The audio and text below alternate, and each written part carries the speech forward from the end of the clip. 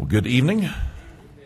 It's good to see you tonight. Turn, if you would, to the book of 2 Corinthians.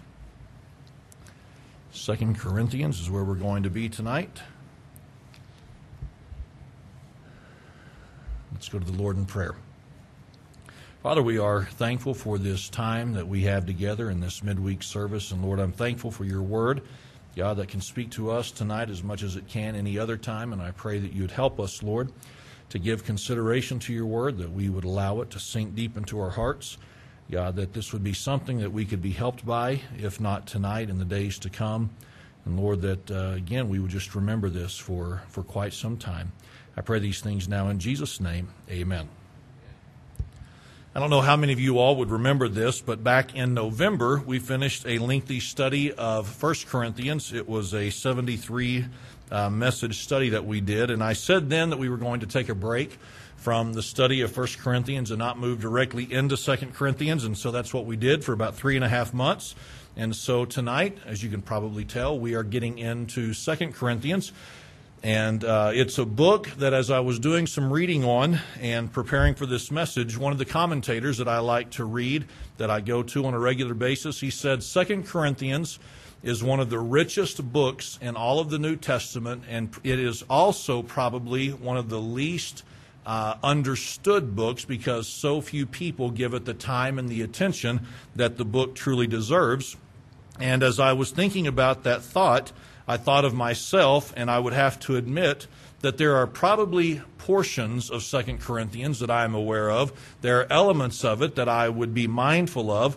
But if somebody were to ask me what my level of understanding is in relation to Paul's second letter that we have preserved for us, I would probably just look at you and say, I don't have much information to offer you. And I don't know if you'd be any different than myself, but because of my lack of real awareness and understanding of the book and the letter, I'm looking forward to the study, and I hope that you are as well. And I want you to just kind of understand this by way of introduction to the book, and then we will get into tonight's message. But it is said that of this book, best we can tell is that whenever Paul wrote his first letter that we have preserved to the believers in Corinth, the believers responded in an appropriate fashion. They tried to address the sin. They tried to address many of the issues that they were dealing with. And so that was a wonderful response to the Word of God. But we also know this, that no matter how well they responded, it was still a church made up of people, and it still had issues that needed to be addressed, right? Because there is no such thing as a perfect church, because people are imperfect people. So that in mind, tonight we're just going to get into this, and we're going to just look at the first few verses. And again, I trust that this will be a help to us. I hope that it will. But tonight I'd like to begin with a simple thought. You know this, but as I've said so many times before, I cannot imagine you having come to church tonight really thinking about this. And so tonight I want to begin with this thought, that it is impossible for you and I to teach something to someone else that we do not know ourselves. You're aware of that simple truth, right? It is impossible for us to teach something to someone else if we do not know whatever it is that might need to be taught or might want to be learned by an individual. I'll illustrate it very quickly and then we'll move on. I cannot teach someone how to play the piano because I don't know how to play the piano. It is impossible for me to sit down with anyone else and say, this is how you play the piano, because I don't know how to do it. I could not tell somebody, this is how you learn a foreign language, because I don't know how to speak a foreign language. So I couldn't look to them and I couldn't explain to them, hey, listen, this is what you do, and this word goes here, and whatever the explanations may be needed, I could not give those explanations because I don't know it myself. So here's what we understand, that the only thing that we can teach someone else is what we have learned ourselves. The only thing that we can teach someone is what we have learned ourselves. This past year, I had the chance to learn how to do some tile work.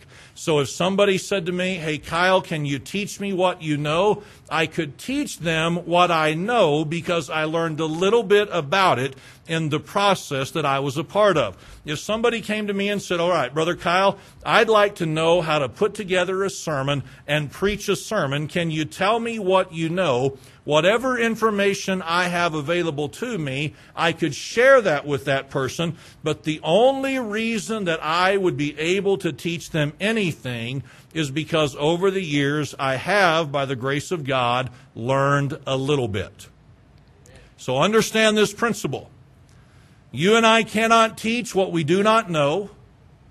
The only thing that we can teach to someone else is what we do know. And sometimes, if we're honest, we're able to teach some things to people that we wish we weren't able to teach them. See, I'm not real excited about the fact that I can teach someone how to run a sewer snake. That's not really anything I get excited about. Like, hey, you want to learn how to run a sewer snake? I'm your man. I know how to do that. In fact, I own one. I'm not real excited about that, but I am able to teach that. You know why? I've had plenty of experience with clogged sewer lines. So because I have that experience and because I have learned some things, it's not anything that I'm real excited about. But if somebody had a clogged sewer line and said, hey, could I borrow your snake? I could say to them, yes, you can borrow the snake, and here's what you want to be careful of, here's what you want to watch out for, and here's what you're hoping to do. And I could transmit my knowledge to them because I have a little bit of understanding in that subject matter. If somebody said to me, hey, how do you add insulation to your attic? Unfortunately, I know how to do that now. It's not anything that I was wanting to learn, but it was necessary for me to do it based on the cost of the professionals. So if we can keep all this straight, there really is a point to this. I can't teach anything that I don't know. The only thing I can teach is what I do know. And sometimes the things that I'm able to teach, I wish I wasn't able to teach, but I am because I've been forced to experience those things at some point in my life. So that in mind, I want us to look tonight in 2 Corinthians chapter 1, verse number 1. As we do, I think most of us are familiar with how Paul opens up many of his letters. So this introduction to this letter is not any different than many of his letters. He begins by saying this, Paul, an apostle of Jesus Christ. So Paul identifies himself as the writer of this letter, and he identifies his apostolic authority that was given to him by God so that he had the right to address the believers in Corinth in relation to the subject matter he would be addressing. So Paul, an apostle of Jesus Christ by the will of God. Paul says that the fact that I am an apostle, the fact that I am this ambassador and this mouthpiece of God, this is by the will of God. This was not something that Paul was looking for. This is not something that Paul was seeking of his own accord. This was something that God placed on his life. And as he identifies himself and calls himself the apostle of God or the apostle of Jesus Christ by the will of God, he lets them know that Timothy was accompanying him during the time of this writing. And then in verse number 1, he identifies his audience, fairly obvious. He says that it is unto the church of God which is at Corinth and all the saints which are in all Achaia. So the believers in Corinth, they are the intended recipient of this letter. They are the audience to whom this was written specifically, those in Corinth, and then the saints which were in Achaia. And then in verse number 2, again, a familiar introduction for the Apostle Paul, words that could deserve some attention if we wanted to get bogged down in verse number 2 already. But he says, grace be to you and peace from God our Father and from the Lord Jesus Christ. So he extends unto them the peace of God and the grace of God from their Father, from the Lord Jesus Christ. Then in verse number 3, here's where I want the message to pick up tonight, all right? In verse number 3, he makes this statement, blessed be God. Blessed be God. Now, I don't know how many of you are like myself. Maybe you could say that over the course of your life, you've gone through this letter in your Bible reading on many occasions. And if you're like me, then something you'd have to say is this, is that simple little statement of blessed be God. That is something that you have read many, many times and given little or no consideration to. Because it's easy to overlook this little statement, right? Blessed be God. All right. What does this statement mean, and what is the significance of this statement? Well, here's what blessed be God means. It means this, that God is worthy to be blessed, or God is worthy to be praised. Paul is declaring to the believers in Corinth and the saints of Achaia that God is worthy to be blessed. He is worthy to be praised. It also means this, that He is worthy to be adored. He is worthy to be admired. He is worthy to be hailed. He is one that is deserving of any praise or recognition that the saints of God might give Him. And I would trust that you and I tonight would say amen, that God is worthy to be praised. Now tonight, if you and I wanted to spend some time in this subject matter saying what is it about God that is worthy of our praise, I think you understand that we could be here for a long, long time and many different reasons could come up as to why we believe that God is worthy to be praised. He's worthy to be praised for this reason. He is worthy to be praised for another reason. Whatever it may be, God has many reasons for which He is worthy of the praise and the honor and the adoration that He deserves or that He receives. But Paul is specific on why God deserves to be blessed or deserves to be praised. He said, "Blessed be God, even the Father of our Lord Jesus Christ, the Father of mercies, and the God of all comfort." Paul says that God is worthy to be blessed and He is worthy to be praised, among other reasons, for these two reasons, that He is the Father of mercies and the God of all comfort. What does that mean? Well, the Father of mercies means this, that He is a Father of compassion and He is a Father of pity. What Paul is declaring in these opening verses to the believers of Corinth and the saints of Achaia, he is declaring that God, who is their Father, and God, who is our Father, He is a God of mercy. He is a God of compassion, and He is a God of pity. He is a God of kindness toward His children. And then he says, not only is He the Father of mercies, but He is also the God of all comfort. What does it mean to be the God of all comfort? It means this, to be a God of encouragement, a God of consolation, or a God of solace. He is a God of encouragement, He is a God of consolation, and He is a God of solace. So here's what the Apostle Paul declares in verse number 3 to these believers that he is writing to. He says, God is worthy to be praised. Paul, why is God worthy to be praised? Well, among so many reasons, for these reasons He is worthy to be praised, because He is the Father of mercy, of compassion, and of pity, and He is the Father of encouragement, and the Father of consolation, and the God of solace. This is who God is, and because of that, He is worthy of praise. Tonight I want to ask you something. Do we know that to be true? That He is the Father of mercies and the God of all comfort. Do you and I know that to be so? Could you and I tonight say this, that truly He is the Father of compassion and He has been the Father of pity and kindness in my life? Could you say that about yourself? Well, the answer is yes, if you're honest. And could you and I say tonight, listen, He is the God of comfort. He has been the encourager. He has been the consoler. He has been the one who has given the solace. He has been the one who has given the strength. Could you and I say that of ourselves tonight? Again, the answer is yes. We know that to be true. So tonight I want us to consider something that, again, is relatively simple, but it may be something that could just pass right by us if we're not careful.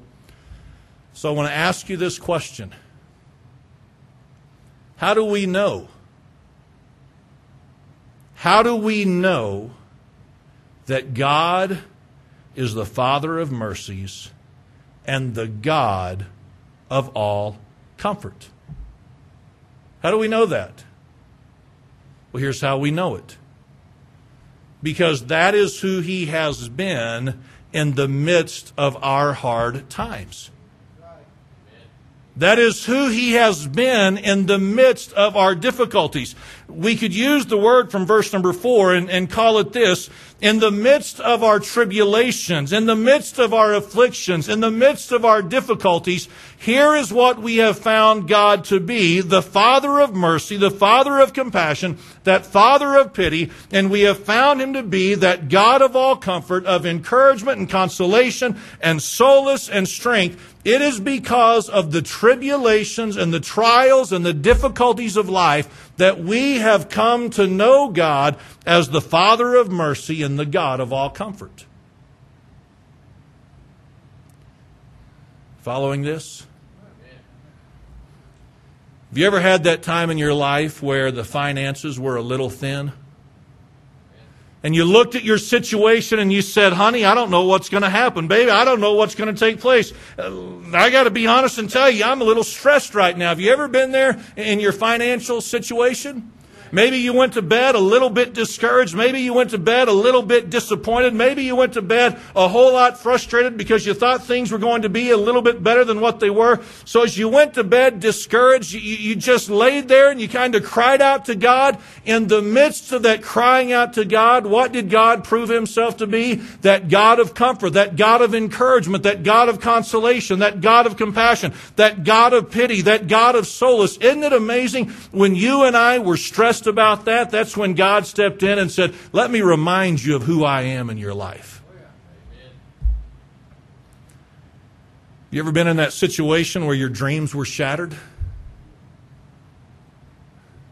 You had everything mapped out. You had everything planned the way you thought it was going to go. You just knew that this was going to happen and this was going to happen. Then this would take place and that would happen. And something came along and it totally disrupted your plans. And as a result, it frustrated you. It bothered you. It discouraged you. It led you into depression. It led you to think about all these different things that you knew a Christian ought not be thinking about. And so somehow over the course of time, it was like the Lord said, let me remind you of who I am in your life. You ever been there? So one moment you're discouraged, one moment you're weak, one moment you're thinking, I don't want to do this anymore, I'm sick of it, I'm tired of it, and all these other emotions that are coming forth in our thoughts and maybe from our mouths.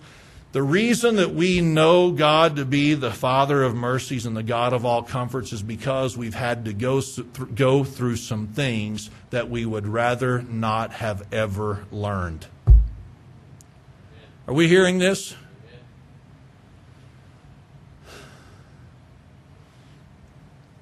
Maybe our marriage has hit a brick wall. Maybe our children are causing us problems that we never anticipated our children causing us. And as all this is happening and as all this is going on, again, you find yourself struggling with all the emotions and the feelings and the anger sometimes, maybe the resentment or the bitterness, whatever it may be. And it was then that God stepped in and said, let me remind you of who I am. When the diagnosis came in and it surprised us because we weren't expecting that. Isn't it amazing? The number of times, if we think about it, that God has shown Himself to be the God of mercy and the God of all comfort. But if we had not gone through that, we would not know that that is the kind of God that He is. If I had never hit the speed bumps of life, I would never know the mercy and compassion and the pity of God. If I had never known the hard times of life, I would never know His encouragement and His consolation and His strength in my life. Are we getting this? If it were not for the difficult times, I would not know who God is, and if it were not for the difficult times in your life, you would not know who God is. But because He has been that Father of mercy and that God of all comfort to us, you know what we're able to say? He is worthy to be praised. He is worthy to be blessed. He is worthy of us extolling Him and praising Him and glorifying Him. He is worthy of that because of what He has done for us in our lives. So here's what you and I know, is that is who God is in the life of a believer. And if it had not been for those hard times, we would not know who He is. Now think about this. If we did not know who He is by way of the Father of mercies and God of comfort, if we did not know Him in that aspect of our relationship with Him, you understand this? That we could then never tell others of His nature and who He is and His character for their lives? Somebody says, well, where would such a thought come from? Well, notice in verse number 4 what it says. It says, who comforteth us in all our tribulation. That what? That we may be able to comfort them which are in any trouble, by the comfort wherewith we ourselves are comforted of God. So here's what Paul said to the believers in Corinth. He said, God is worthy to be praised. Paul, why is God worthy to be praised? Because He has been the Father of mercies and the God of all comfort, who has been the comfort to us in the midst of our tribulation. And He has done that in our lives that we may be able to comfort them which are in any trouble, any kind of anguish, any kind of distress, any kind of a hard time. Here's what Paul is saying to the believers of Corinth. That because you have known suffering, because you have known tribulation, because you have known hard times, you have been able to know the comforting nature of God. And in part, you have gone through that so that you might be able to comfort others who they themselves are going through their own trouble and their own affliction and their own hard times. And if you hadn't had your problems, and if you hadn't had your difficulties that allowed you to know who God is, then you would never be able to say to someone else, I want you to know that God is faithful because He is a God of mercy and He is a God of all comfort. Think about this very simple truth. That you work beside people on a regular basis who are going through things. You may not know everything they're going through. You may not know everything they are dealing with. You may not know all the struggles that are present in their lives, but you are working beside people who are struggling. You have people in your family who are struggling, who are dealing with things. You may be aware of the struggles. You may not be fully aware of them. But I promise you, you've got people in your family who have got struggles in their lives. You have people that you live beside that you live across the street from. And you know what they've got? They've got their own set of problems and they've got their own set of issues.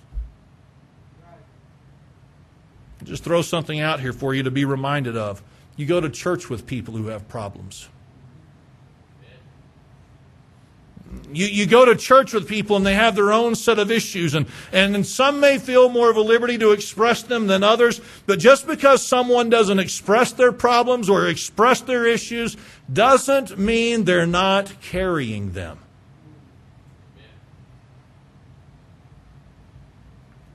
And here's what Paul said to the believers of Corinth. Part of what you have gone through is so that you might know the comfort of God in your life. So that you, in turn, might be able to be a comfort to someone else in their life. They may need to hear from you what God is capable of doing in their lives. But if you haven't gone through it and you haven't experienced it, then you don't have the ability to teach it.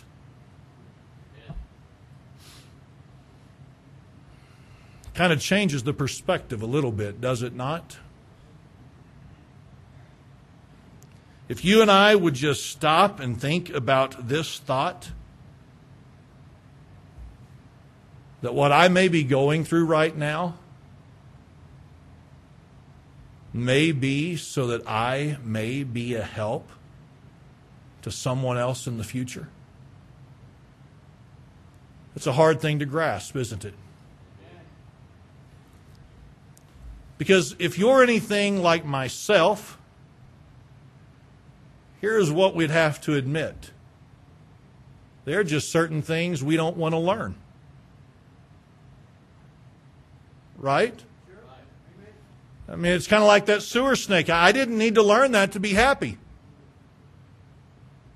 It's kind of like getting in my attic in the midst of the summer and spraying in more insulation. I didn't necessarily need to go through that in order to be happy, and yet I have been able to help some people with that. Well, the same is true sometimes of the circumstances of our lives. I don't necessarily want to go through that, but you know, I mean, if that's what's required of me to be able to be a help to someone else, then I guess, if I'm honest, it's a good thing, because then I can be a help to someone else. See, here's my flesh speaking. As I was putting this sermon together, I thought of my friend in Kansas. You know the Praters? So it was just a little over a month ago, almost 2 months ago now, that they got the news that their son had been killed in the accident. I just got to be honest and tell you, my flesh says I don't want to learn that kind of a lesson. But God has allowed them to go through that tribulation, to go through that affliction, to go through that hard time. I don't know all the reasons for that. But you know what's going to be true one day?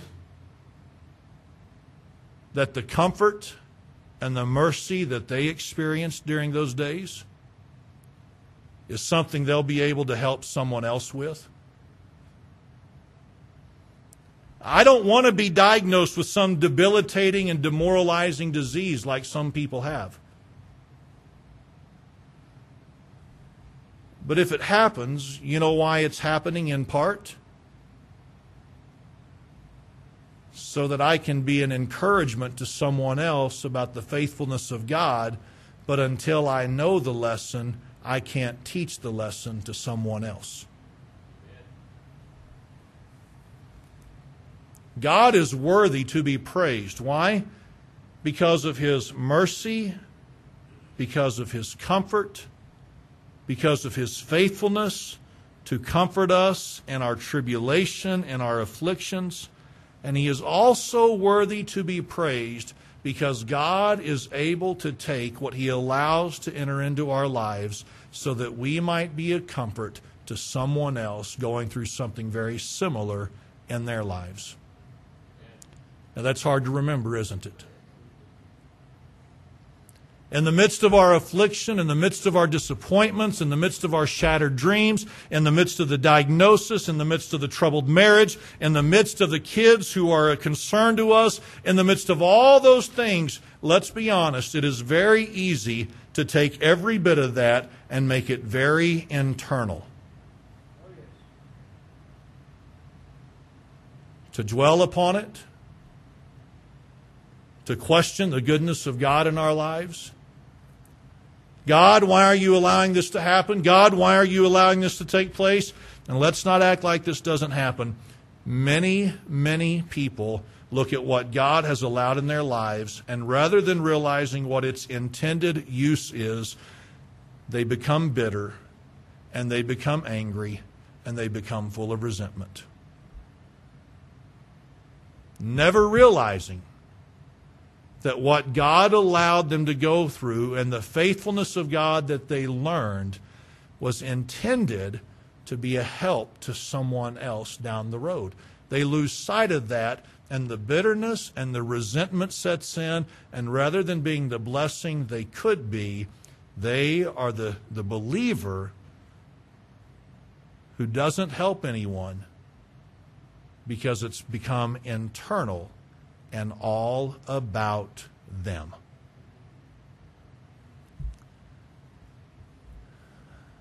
I'm trying to be honest tonight, and I'm trying to convey to you, admittedly, there are some lessons I don't want to learn. Let's not get too excited about leaving right now, okay? Admittedly, there are some lessons I don't want to learn, and if you're honest, there are some lessons you don't want to learn. But if God allows us to do it, if God allows us to go through it, we need to remember He is worthy to be praised. He is worthy of the glory, because we will see His faithfulness in that matter, and we can then be a blessing to someone else experiencing something very similar to what we've gone through. And so tonight I'm just going to ask you. Just going to ask you to be honest, because it can be hard to be sometimes. We don't always like to be honest about who we are and where we're at and what we're struggling with and what we're dealing with. But I'd like to ask you tonight to ask yourself this question. Is there anything going on right now in your life that you'd have to be honest and say, I'd really rather not be here? I'd really rather not be dealing with this. I wish that I wasn't dealing with this. I wish me and my spouse or me and my family weren't going through this. Is there anything that you're dealing with right now that you just have to be honest and say, I wish we weren't here right now? If so, I want to remind you in part as to why you are there, so that you can be used to be a blessing to someone else in the future. That may not make the lesson that you've got to learn any easier, but if it can at least change our perspective a little bit, it can help us look past it to an extent and say, Lord, please help me to not get bitter, to not get angry, to not turn inward in this.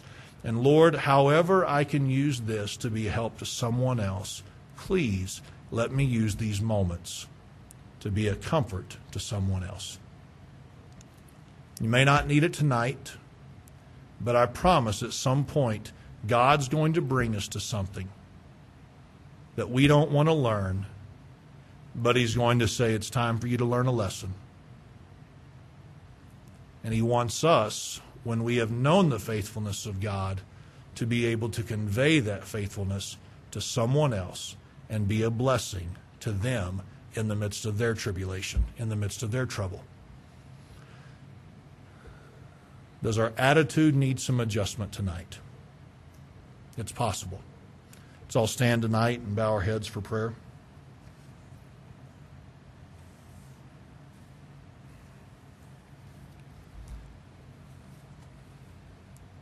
Father, as I come to you this evening, Lord, I don't know to what extent this message may be relevant for some people.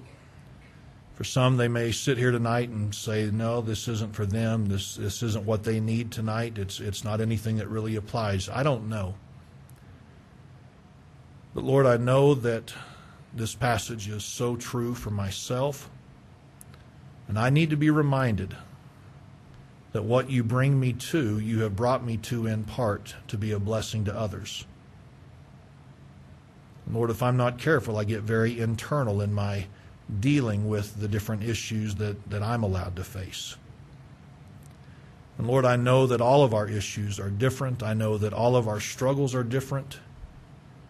And yet the intended purpose, to some extent, is the same. So God, I pray that you'd help us to be a comfort to those around us who are struggling with what you've already taught us in our lives. I pray this now in Jesus' name. Amen.